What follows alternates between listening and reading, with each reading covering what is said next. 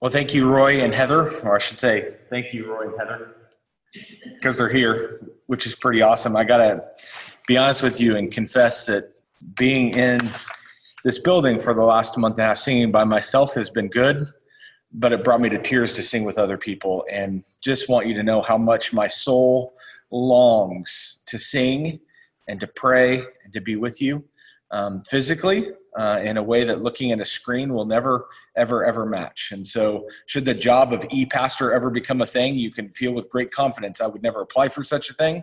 I don't enjoy it very much. I just long to be with you. And so that's kind of my heart. If you would take out your Bibles and open them to 1 Corinthians chapter 9, that will be our text this morning as we continue on in our series entitled Life in the Church. It's an important series for us for many reasons, including that 1 Corinthians helps us to see that the gospel of Jesus Christ has impact over every single part of our lives. Such that when Paul writes in 1 Corinthians 2:2, I decided to know nothing among you except for Jesus Christ and him crucified, we are to see that nothing but Christ and him crucified contains instruction. And instruction on division and sexual immorality and church disciplines and lawsuits and right worship. Paul is showing us that the gospel is involved in all of these things and in every single part of our lives. Beloved, we're to see that what is normal is that the gospel saves us and then the gospel matures us. It's not like you get saved and put on a shelf until he returns. It's like you get saved, and then you get sent on a journey of ever-increasing Christ-likeness, both in our moral character and in our doctrinal understanding and in our relationships. We're to become like Christ in these different areas of our life, all growing in him. To put it in theological terms, you're positionally sanctified while you're being progressively sanctified. You're deemed to be like Christ while you're becoming like Christ. That is, Christ has redeemed you. And then he begins to conform you into his image. And listen to this. This is all supposed to happen within the context of a community of believers called the church. Because according to the scriptures, for us to be mature, we're to be in the church. Friends, the New Testament at no place even suggests the idea that it's right for there to be free agent Christians who love Jesus and yet despise or neglect his bride. You just will not find it. What you see studying the scriptures is that the New Testament clearly teaches that the church is his body, it's his bride. The church is our family. The church is what grows us up as we gather together as people of different ages, of people of different experiences, of different expressions, all under the banner of the salvation of Jesus Christ. 1 Corinthians is written to a local church in Corinth. He's addressing things in the church. That's how we need to hear it, and it's how we need to receive it. We need to be gathered. And I understand that's a funny thing to say when we're on a computer. This isn't how it's supposed to be. We'll get there again someday, but the church is supposed to be gathered so that in our gatherings, we can proclaim as a body that I'm not good enough, and that you're not good enough, and that he's not good enough, and that she's not good enough, and that none of us are. In fact, we gather together to proclaim that there is only one who is worthy of honor. There is only one who is worthy of glory, and it's Jesus. He's the only one who's good. He's the only one who's sufficient. That is our testimony. That is our corporate confession, and it's one of the reasons why the church is so important and powerful, because we need to be reminded of that regularly.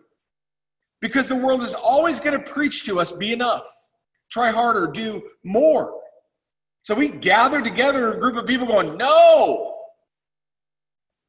Jesus is enough. Jesus is sufficient. And so we gather corporately to confess that he is the one who is worthy. And then, of course, to listen to the proclamation of his word, that he might continue to transform us, to grow us, and to sanctify us. Beloved, last week we were in 1 Corinthians 8, and it was such a timely text for us because on the surface, it seems like the text is about food sacrificed to idols. In fact, your Bible probably has that as the subheading. But when you read it, when you study it, when you dig deeper into it, you actually see the real issue that Paul is challenging is their pride. Verse 1, now concerning food offered to idols, we know that all of us possess knowledge. This knowledge puffs up, but love builds up. And as we walk through the text, it was evident that there was one group who practiced one way and another group that practiced differently.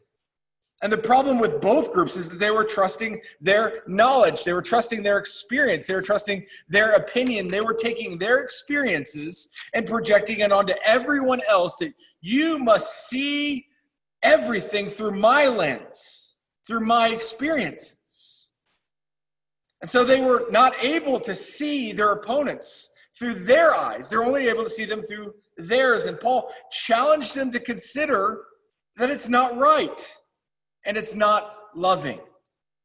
That we're to be willing to listen. We're to be willing to love. We talked about the clanging gongs and the cymbals, that if we talk and have not love, 1 Corinthians 1, we're a clanging gong, we're a resounding cymbal. We're just making noise. So we were to be reminded that they will know we are Christians by our love. So last week we made 2 applications. The first was that we consider other people's responses to the coronavirus, understanding that not every single person is going to come at this from the same perspective. Not everyone's going to have the same experience. This has nothing to do with what website you read or who you listen to. Friends, oftentimes those are distracting arguments so that we can belittle one another. We need to appreciate that some people have real fears that we don't get to speak into without listening to them. We need to understand that other people have real experiences, or they might have other people in their life that they want to protect. And so rather than belittling them with our arguments, we need to listen to them. This is so crucial for us in the church now in protecting our unity, that we not just declare that what we think is true and everyone needs to follow me. We have to be careful about arguing our knowledge and forgetting love. And then we looked at a second illustration. And of course, that was related to issues of civil rights. Because oftentimes when you hear the words Black Lives Matter, the right response, the Christian response, is not to provide your knowledge or to shut them down. It is to love and it is to build up. Beloved, as white evangelicals, most of us fit into that camp. We have so done a disservice to the church by always seeing everything from our perspective and our experience and expecting everyone else to live their lives and lined up in the way we see the world without listening to people. Because if we took time to sit and listen to people, to listen to their pain, to listen to their experiences, we would approach things a little bit differently. And this is categorically true about us as white evangelicals. You know, the thing that white evangelicals are most known for is what we're against. We hate homosexuality. We hate homosexuals. You know why that is? Because most of us don't have any friends that struggle with same-sex attraction.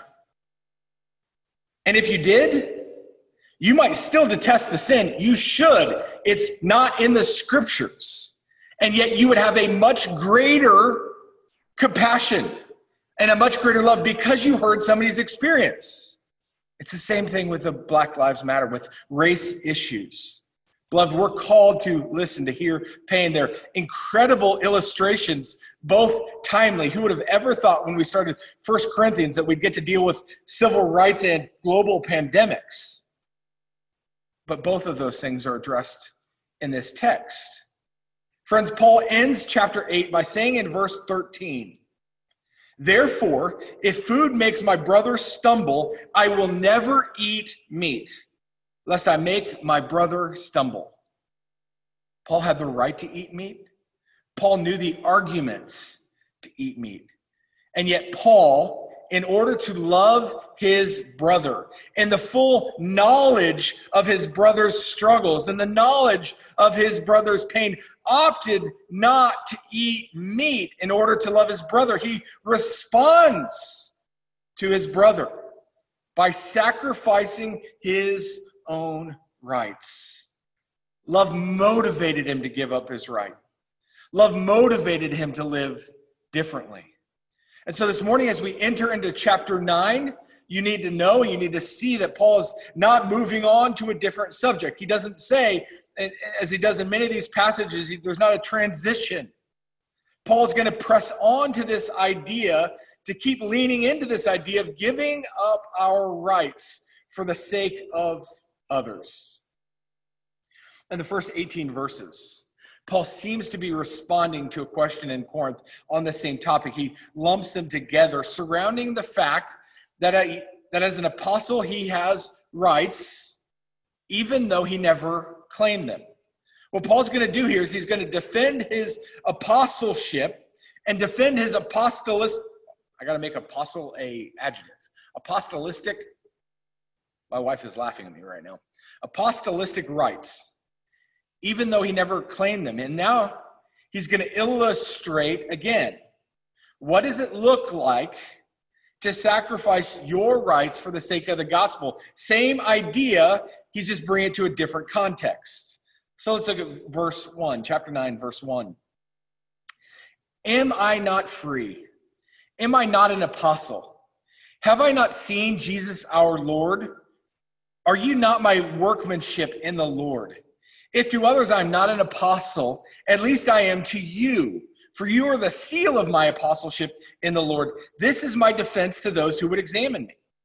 Seems to be some question, was Paul an apostle? Well, beloved, we need to recognize an apostle is a sent out one. And Paul was sent out by the church in Antioch to plant and build churches, the very thing that he did in Corinth. So Paul asserts, I was sent here. I worked among you. You are my workmanship. You are the very proof that I'm doing what I was called to do. He's asserting his apostleship.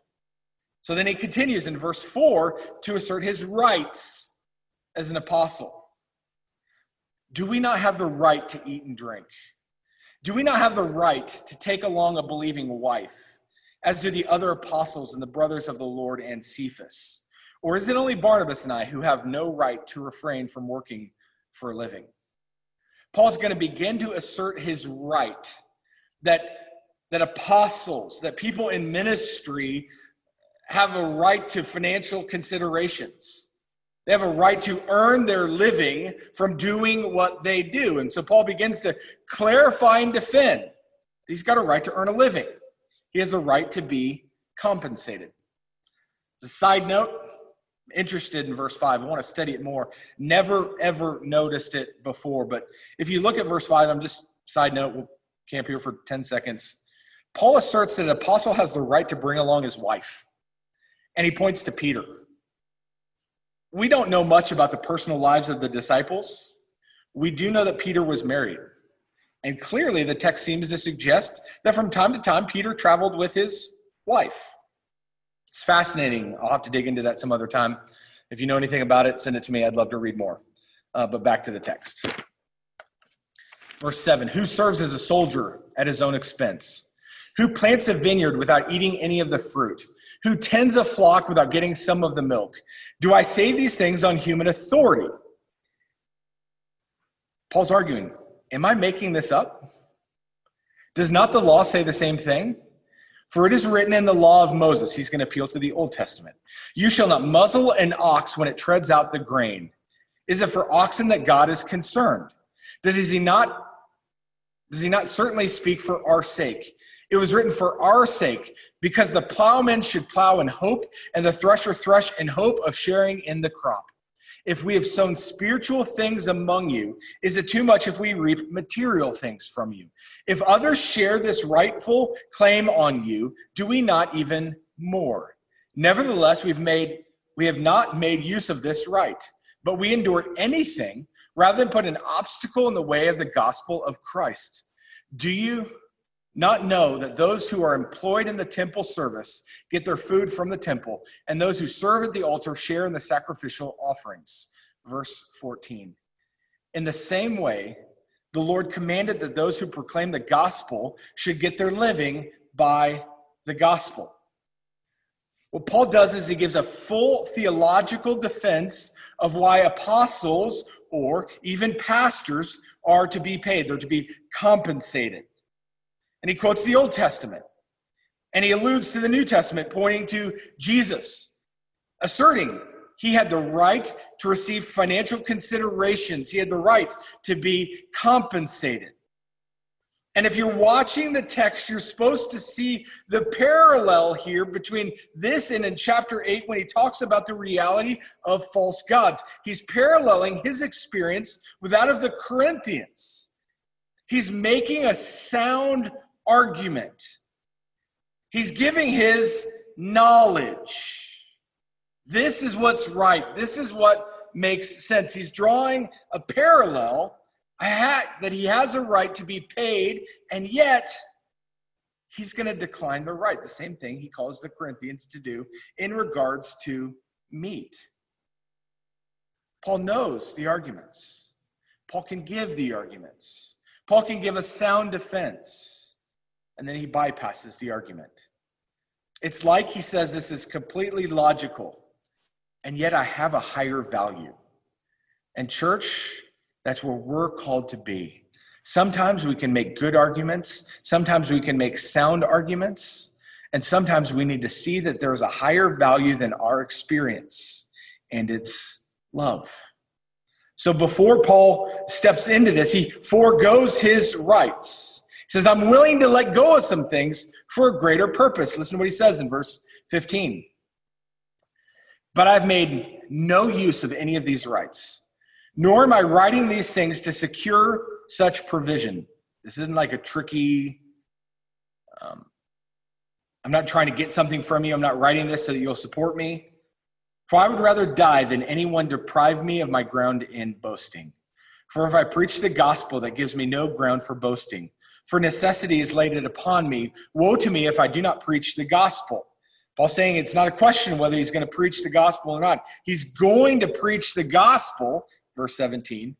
For if I do this of my own will, I have a reward. But if not of my own will, I'm entrusted with a stewardship. What then is my reward? That in my preaching I may present the gospel free of charge, so as to not to make full use of my rights in the gospel. What Paul is articulating here is he's making an argument. I could be paid. I should be paid. The Bible teaches that I should receive some financial resources, and yet I'm not asking. In fact, I'm demanding not to be. He's giving them a personal example of the reality of chapter 8. You could eat meat sacrificed to idols. You know that you can. And yet you should be willing to give up that right for the sake of your brother. Love is worth more than your rights. And so for the Corinthians to love their brother was to sacrifice. And if you think about their sacrifice, it was merely an inconvenience, right? Don't eat at some parties. When you go to the butcher shop, ask some other questions. Be willing to engage into some harder conversations with some of your peers. Willfully choose inconvenience for the sake of your brothers. But then step into Paul's application. Because Paul's application is far greater than what he's calling the Corinthians to. I have the right to be paid, and yet I forego that right. And beloved, that is no mere inconvenience, right? For Paul, that was a daily toil of hours upon hours upon hours of tent making. It required a complete lifestyle change for Paul. Paul could have come in, done his normal thing, could have come in and gone synagogue to synagogue, place to place, preaching all the time, but that's not what he did. He changed every part of his normal life. And so Paul brings it to application in these last verses. And I want you to consider these examples. Because when we start to think about it through the context of everything he's writing, that the Corinthians should be willing to give up a little, that they should be willing to be inconvenienced as a means to love their brothers, and that Paul's giving them a greater example, that he's willing to be inconvenienced a ton, to the extent that he's changing his entire life. He's giving up a huge right as a means to love and serve his brothers. Beloved, we're to see that as common in the church, that this is our mutual calling, that we would be willing to give up our rights to love and serve the body. Listen to what he writes in verse 19. For though I am free from all, I have made myself a servant to all, that I might win more of them. Paul starts by saying, I am free from all. Now you have to appreciate when he says, I am free from all, he's actually making a pretty clear statement. Some commentators suggest that the reason Paul chose to go unpaid in Corinth was not because he didn't believe he could be financially paid. It's because it was perceived in that community that if he was, that he'd be influenced. As if somebody might be buying him off, as if he wouldn't truly be free. As if he's saying, I'd only be saying, you might think that I'm only saying this because they asked me to. I'm only saying this because they told me to. And Paul could have argued that with him, couldn't he have? He could have stepped in and said, what I've received from Christ, I give to you, the very thing he'll say later in 1 Corinthians. But that's not what he does here. He sees a greater opportunity for the gospel in the denying of his rights, so that he might assert, I am free from all and a servant to all, so that he might win more of them. So that the audience who was afraid he was being influenced might undersee his freedom. For the audience who was seeking to influence him might see his freedom, so that everyone would understand that he was there to be a servant, not to be remunerated. Listen to me. Paul says sacrificing his rights or giving up some things that he has a right to is worth it. And that it opens doors for the gospel. Was it hard on Paul? Absolutely. It would have been significantly difficult for Paul and Barnabas to decide, hey, let's make tents for a living. Clearly they had the skill, clearly they had the ability, but then to take those hours and rather than doing ministry to do that was a sacrifice. But it was more profitable for the kingdom. Or more simply put, Paul saw that living sacrificially like Jesus allowed Jesus to shine even more through him. That more might see Jesus. They might experience Jesus because of his sacrifice. So he explains it further in verse 20. He gives us some contexts. To the Jews, I became as a Jew in order to win Jews. To those under the law, I became as one under the law, though myself not being under the law, that I might win those under the law. In order to do ministry with Jewish people, he lived according to Jewish regulations. He placed himself under the law. Why? So that he could have a better ministry to those under the law. Could Paul eat pork? Better, could he eat bacon? Could he eat shrimp?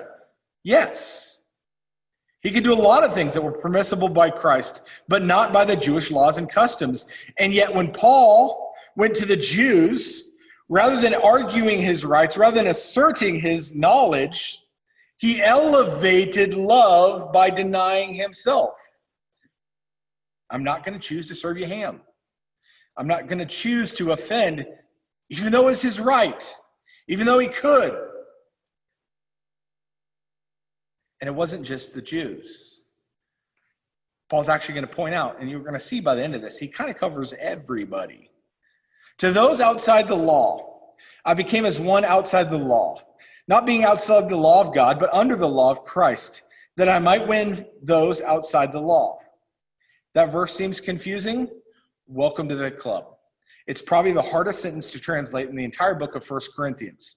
But what Paul is arguing is that the Gentiles are outside of the Jewish law, but they're not outside of the law of God. They're not under the general revelation of God.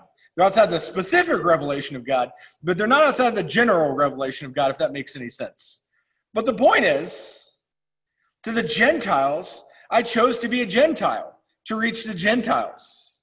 He acted like the Gentiles. He talked like the Gentiles, so that he could walk amongst the Gentiles. Now, we need to be epically clear about this. Is he walking into morally impermissible ways to do that? Absolutely not.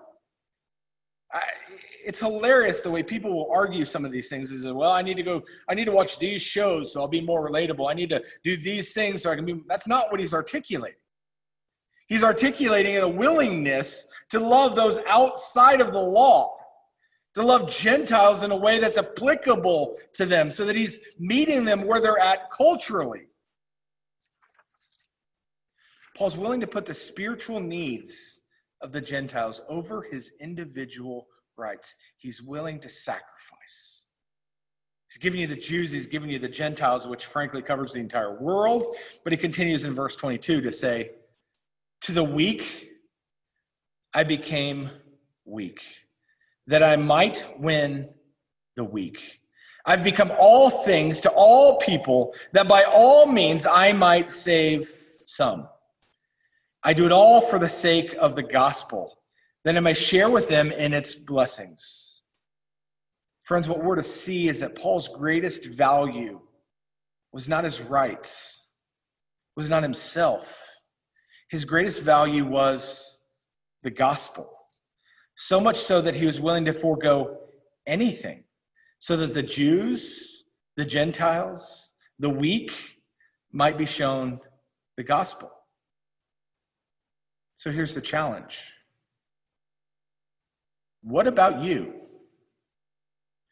Paul spends 2 chapters in a letter to elevate love over knowledge. He spends 2 chapters arguing, articulating that our pride can get us in the way that we will want to exalt ourselves, our own rights, our own experiences, and thereby neglect the Jews, the Gentiles, and the weak. That we might be so selfish that we miss the gospel because we're so wrapped up in me. Is your life wrapped around your wants, your desires, your needs, your rights? Is it about you? Because, beloved, if you're more interested in asserting your rights than loving your brothers, that is a serious challenge to the gospel, and it most assuredly reveals an idol in your life. What are you willing to give up? What are you willing to let go of? Because if these questions aren't on your mind, it may well be because you don't care well about the people around you. And I'm not just talking about your next door neighbor, though I may be. I'm talking about everyone. When Paul gives the illustrations of the Jews, the Gentiles, and the weak, he's covering literally everybody. His desire to see everyone reach so that he would give up rights here and he'd give up rights there and he'd pull back here and he'd pull back there. All that the gospel might be elevated.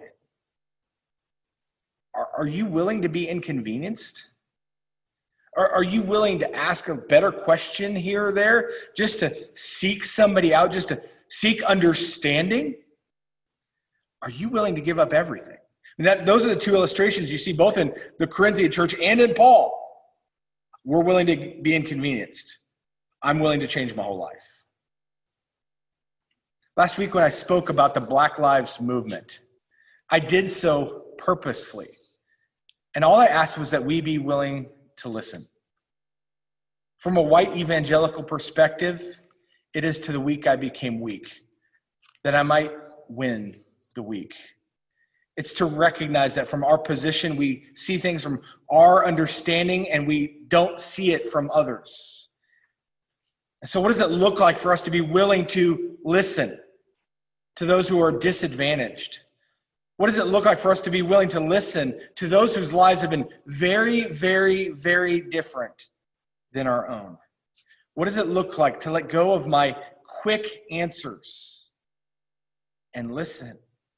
And that still applies here. Because Paul is illustrating for us in another way that we're supposed to sacrifice our rights, our privileges. And it's not something we Westerners are good at. In our church in Dallas once, we were trying to put on a camp. And we had a camp we wanted to put on for these refugee kids. We asked for, I think the right number was $50,000. I could be wrong. And we needed 50 volunteers to make this camp work. By the end of 3 weeks, we'd raised like $75,000, and we had 0 volunteers. Why? Because for some people, it's easy to give up resources. Yeah, I'd give $10 to that. I'd give $100 to that. Why? Because it placates us. It makes us feel better. Yeah, I'm involved. Here's a couple of dollars. But we don't like to be personally involved. We don't like to sacrifice our time. We don't like to incarnate ourselves in a way that Jesus might. Friends, don't forget Romans 5:8. But God shows his love for us, in that while we were still sinners, Christ died for us. Now listen for a second. While we were sinners, while we are completely undeserving of anything, Christ sacrificed his rights and he sacrificed his life. He incarnated himself on our behalf. He stepped into our story. So here's the question. Whose story are you willing to step into? How are you going to embody Jesus to somebody? What does it look like for you to incarnate yourself to our African American brothers who are going through an awful lot of pain right now? Last Sunday, after church, I was pushing my daughter on a swing. It's interesting, my youngest. She says to me, Dad, I don't normally sit in the service. I'm only a first grader. So, yeah. She said, sometimes you use words I don't understand. Okay. Like what? She said, sometimes you talk about God's sovereignty. What does that mean? It means that God is in control. It means that he is completely in control of absolutely everything in a way that no president, no king, no politician, no leader ever could be. God is utterly and absolutely in control of all things. He's sovereign. Okay. Hey, Dad, when you said that we're called to mourn those who mourn, what does it mean to mourn? It's a great question. Beloved, that's incarnating ourselves, to be willing to weep with those who weep. Our brothers and sisters, we don't have to necessarily agree with them on every line doctrinal statement or every political thought or ideology. We need to recognize that when our brothers and sisters in Christ are mourning, that we should mourn with them. How do we incarnate ourselves to those around us? And even last week, not just our neighbors, but to those who are really different than us. How do we incarnate ourselves to our African Americans amongst us? How do we incarnate ourselves to our African brothers and sisters among us? How do we incarnate ourselves to the internationals that are around us? And how do we incarnate ourselves to the nationals that are around us? How do we incarnate ourselves to our neighbors? How do we incarnate ourselves to our family? What does it look like for us to be willing to sacrifice our rights or put some things aside in order that we might be better lovers of people and a better example of Jesus? Now, church, when I say put love as your highest value, I have not once asked you to degrade your doctrine. I have not once asked you to take sin considerations and put them to the side. Not even once. What I have said is we love people well. We be willing to hear their story, thus causing us to be more compassionate about their positions, more understanding, and then when we hear those stories, to be able to advocate on their behalf. I'll be honest with you. On 3 different occasions have I sat down with men who have had serious struggles with same-sex attraction. Do I believe homosexuality to be a sin? I do. But I look at it so differently now. Because I've wept with a guy who hurt in a way I'll never understand. And I've invited him to our church. Because just like the rest of us, he's a sinner in need of grace.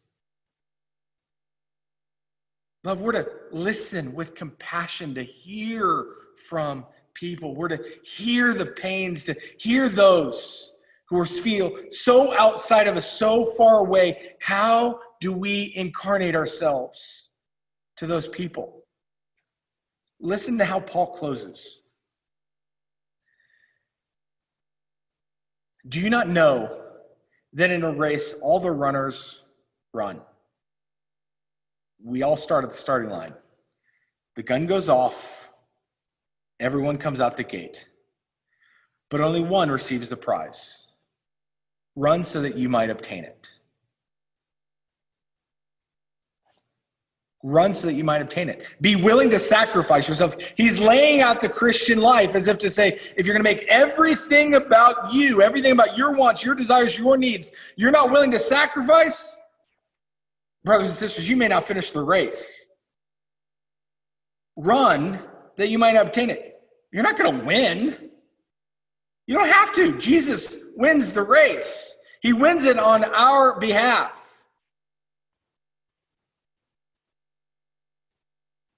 Every athlete exercises self-control in all things. They do it to receive a perishable wreath, but we an imperishable. So I do not run aimlessly. I do not box as one beating the air, but I discipline my body and I keep it under control, lest after preaching to others, I myself should be disqualified.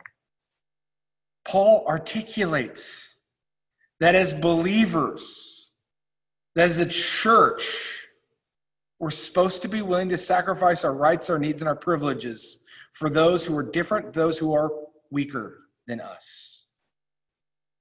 Church, there's nothing about this text that's supposed to be comforting to us.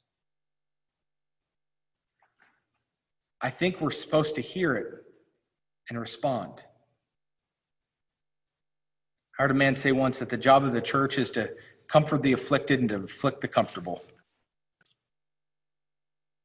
And sometimes we need to recognize our own idol of comfort. I need to recognize that.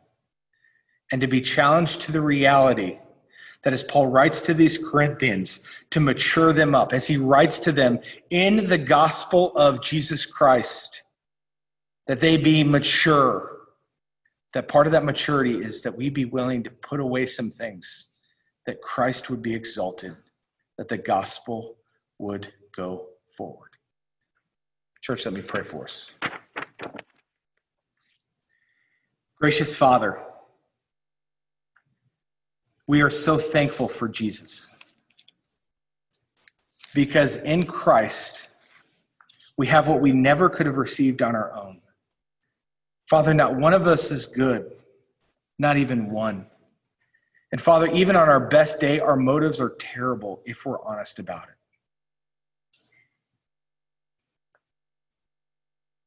Father, till my last breath, I will struggle with sin. Till my last breath, I'll have sin in my life I haven't even recognized yet. Father, in Psalm 139, we're to be reminded to ask that you would reveal sin in our lives, that we'd see our shortcomings. Father, I'm so thankful for the guys in my life who ask from time to time, hey, do you see anything in me that's unrighteous?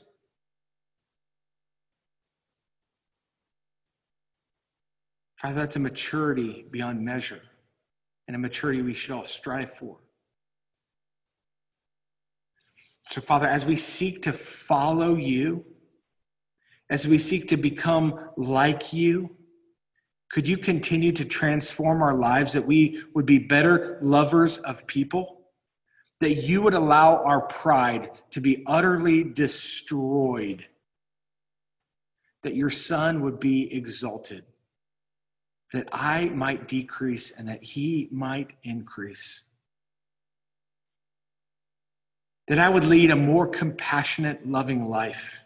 That I'd be willing to sit and listen to sinners? That I'd be sitting listen to the weak, that I'd be willing to sit and listen to those who are entirely different than me, and to not value my experience over theirs, or my education over theirs, or what I know over what they know, but to be willing to walk a mile in their shoes. Father, I pray for us as a church. I pray for us as a global church, that you would help us to be better listeners and lovers of people, so that those who have felt wronged by us, whether by sin or by skin color, Father, that you would redeem that. That you would give us a fellowship with people from all different ethnicities and backgrounds and ages. Father, that you would build among us a diversity that proclaims that Jesus is sufficient for all of us.